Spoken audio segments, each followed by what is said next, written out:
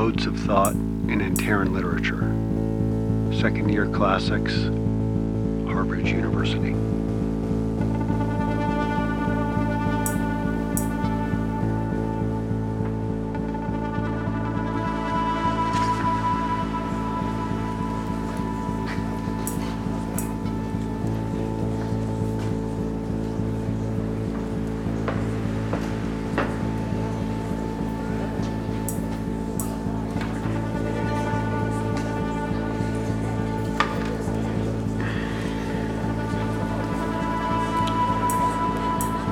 Good afternoon, everyone, and can you hear me? Good afternoon, everyone. Thanks to our hosts, the Archeological Literature Foundation and Duke University's Berlin campus, and the SRH Hochschule Berlin for having this, this cavalcade of tweed descend on its prestigious campus. Today, I'd like to present some recent findings from the site known as Anterra Prime A, aka Dark City. Most of you know that this has become a bit of an area of focus for me, and that's because it's simply the most fascinating culture and the most ancient we've ever encountered. I'll say this, in all science and history, we deal with the conditional, right? The word if. It's our bread and butter. What if Hannibal failed in his campaign? What if the gun was created in Asia instead of the West? These thought experiments lead us to new truths every single day, and some of us even get paid for it. So if you're thinking that the evidence of Anterra is too scant to invest any time or work in, or that Anterra is a fiction, I believe there's a value in the mind frame of the conditional. So, okay, that's my caveat. Take it or leave it. Today, I want to suggest a connection between the culture of Anterra and the Epic of Gilgamesh. Now, as we all know, the Epic of Gilgamesh, until recently, right, was the oldest written epic in human history. The notion that there's a through line from Anterran society to Gilgamesh is, well, it's outrageous. And I expect there will be some discussion and dissent in the community of archaeological literature, but that's our job. We interpret ancient texts that are so far removed from their original context, it's like looking at one single spring from a watch and trying to see the rest of the Rolex. Or, in my case, Timex, or Swatch, what have you. We can guess, we can build likely solutions, but we cannot know. One thing I've discussed about Anterra in the past is how the Second Empire had a comfort and a facility with the unknown that seems to have brought them to incredible heights very quickly. The unknown is our friend too, as it was theirs. So, welcome to the unknown. The Epic of Gilgamesh. Discovered in the ruins of the library of Ashurbanipal in Nineveh by Austin Henry Layard in the 1850s, the cuneiform tablets were then brought to the British Museum where they languished for a couple of decades. They were ultimately deciphered and the text was assembled by George Smith, one of my personal heroes. I'm probably not the only person in this room who thinks George Smith was a badass. Okay, later additions were made to the text from the Babylonian and Sumerian versions, which proved that this story, or saga, stayed relevant for a period of over 2,000 years before it fell into obscurity. The Bible is comparable in terms of its longevity as a text. Some of the Chinese classics come close, but that's about it. It's like the longest running movie in human history. Imagine they're still playing Star Wars in the theater 2,000 years from now.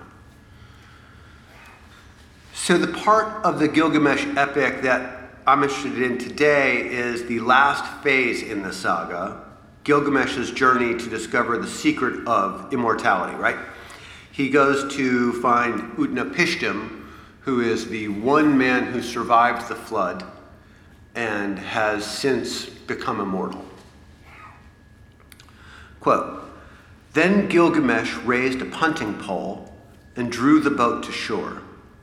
Utnapishtim spoke to Gilgamesh, saying, 'Gilgamesh, you came here exhausted and worn out.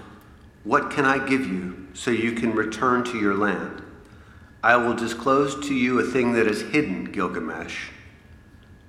I will tell you. There is a plant, like a box thorn, whose thorns will prick your hand like a rose. If your hands reach that plant, you will become a young man again.' Hearing this, Gilgamesh opened a conduit to the Apsu and attached heavy stones to his feet. They dragged him down. To the Apsu they pulled him. He took the plant, though it pricked his hand, and cut the heavy stones from his feet, letting the waves throw him onto its shores. Gilgamesh spoke to Urshanabi, the ferryman, saying, 'Urshanabi, this plant is a plant against decay, by which a man can attain his survival. I will bring it to Uruk Haven and have an old man eat the plant to test it.' The plant's name is 'The Old Man Becomes a Young Man. Then I will eat it and return to the condition of my youth.'" End quote.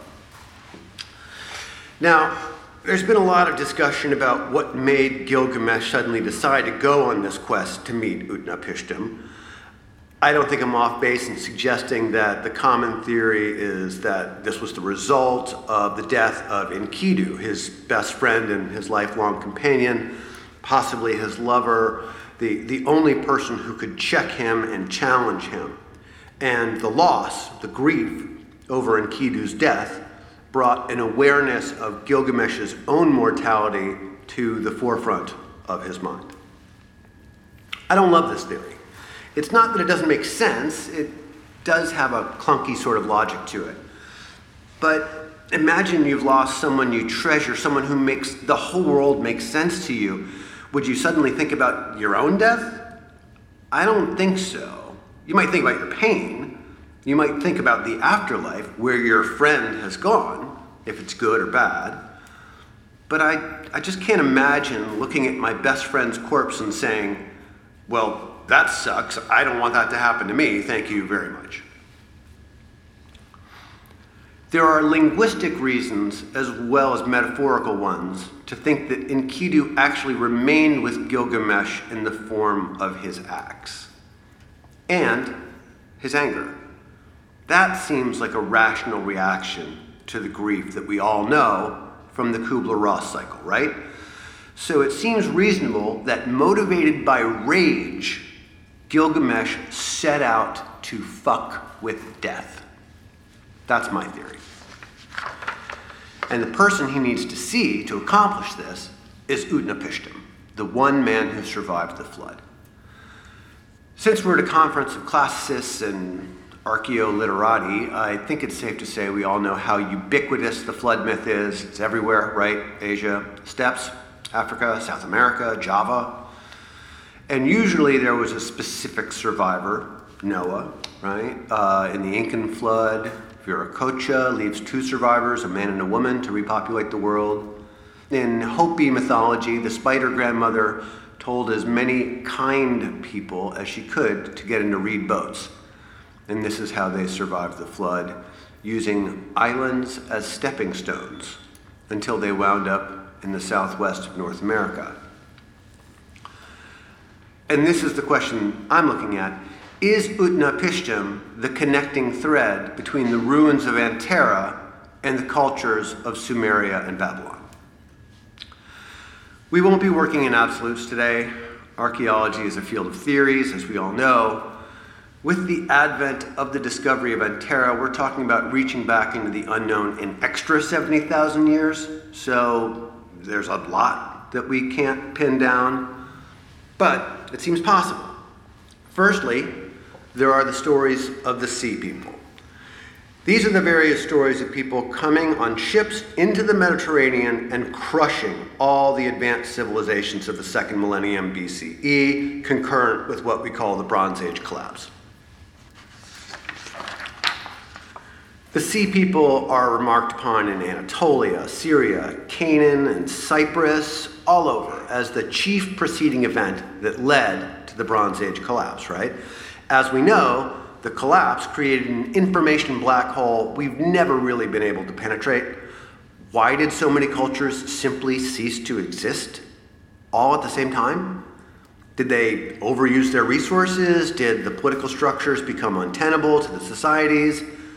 Did a foreign invading force simply come along and wipe them out and then vanish without leaving any evidence of having been there?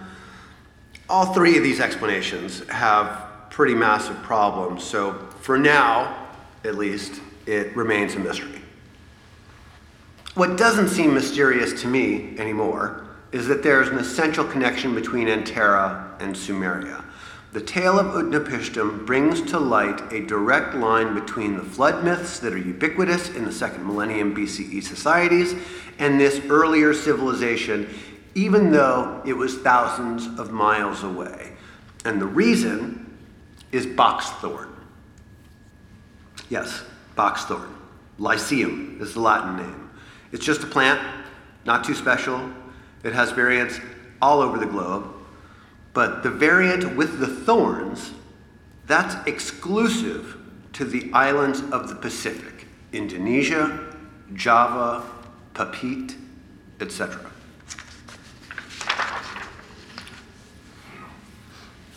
Now, this matters.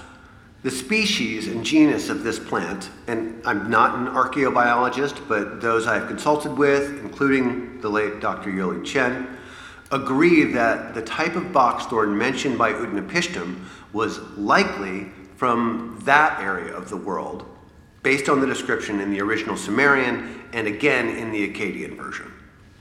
So, how did a plant that only existed at that time over 6,000 miles away become the plant that Gilgamesh needed to retrieve in order to live forever?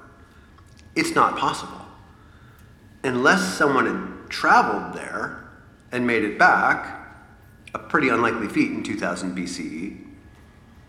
More likely, some society that was native to the same region as the boxthorn had imbued it with cultural significance, and those stories lived on in a contiguous oral tradition all the way until the sea people carried their stories with them on their raids that led to the Bronze Age collapse. There are theories about the collapse. We've all debated them. The invasion theory, the plague theory, the famine theory, the migration theory, my personal favorite, which postulates that some event in Eastern Europe caused mass migration south and west, with all the ensuing conflicts that would cause. One theory, though, that no one is really discussing, and that's the snake theory. As Gilgamesh is journeying home with the boxthorn plant, the epic continues. Quote, "At 20 leagues they broke for some food. At 30 leagues they stopped for the night. Seeing a spring and how cool its waters were, Gilgamesh went down and was bathing in the water. A snake smelled the fragrance of the plant, silently came up and carried off the plant. While going back, it sloughed off its casing."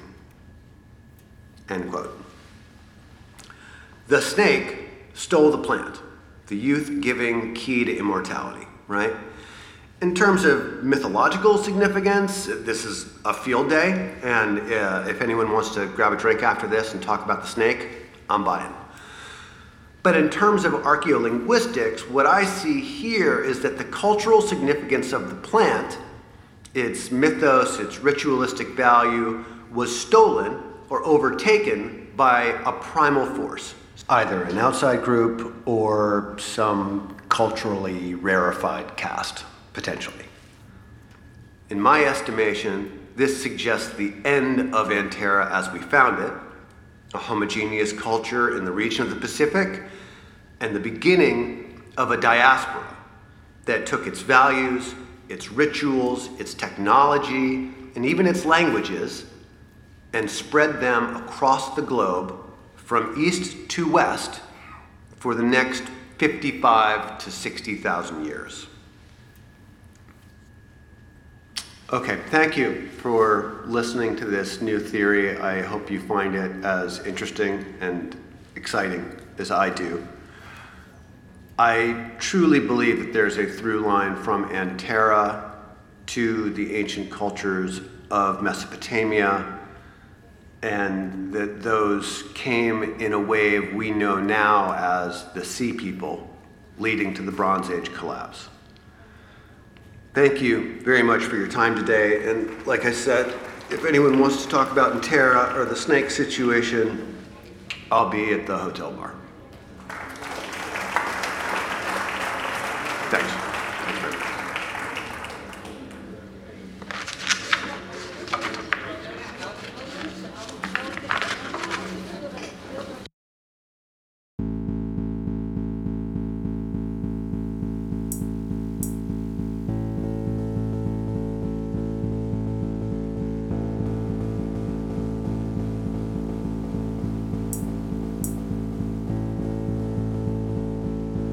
Modes of Thought in Anterran Literature.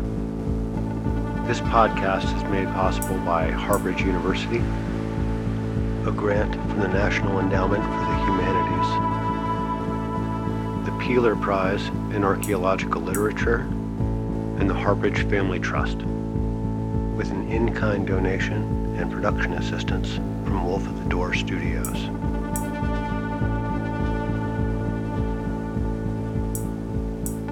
For more information and a reading list, please visit modesofThoughtpodcast.com.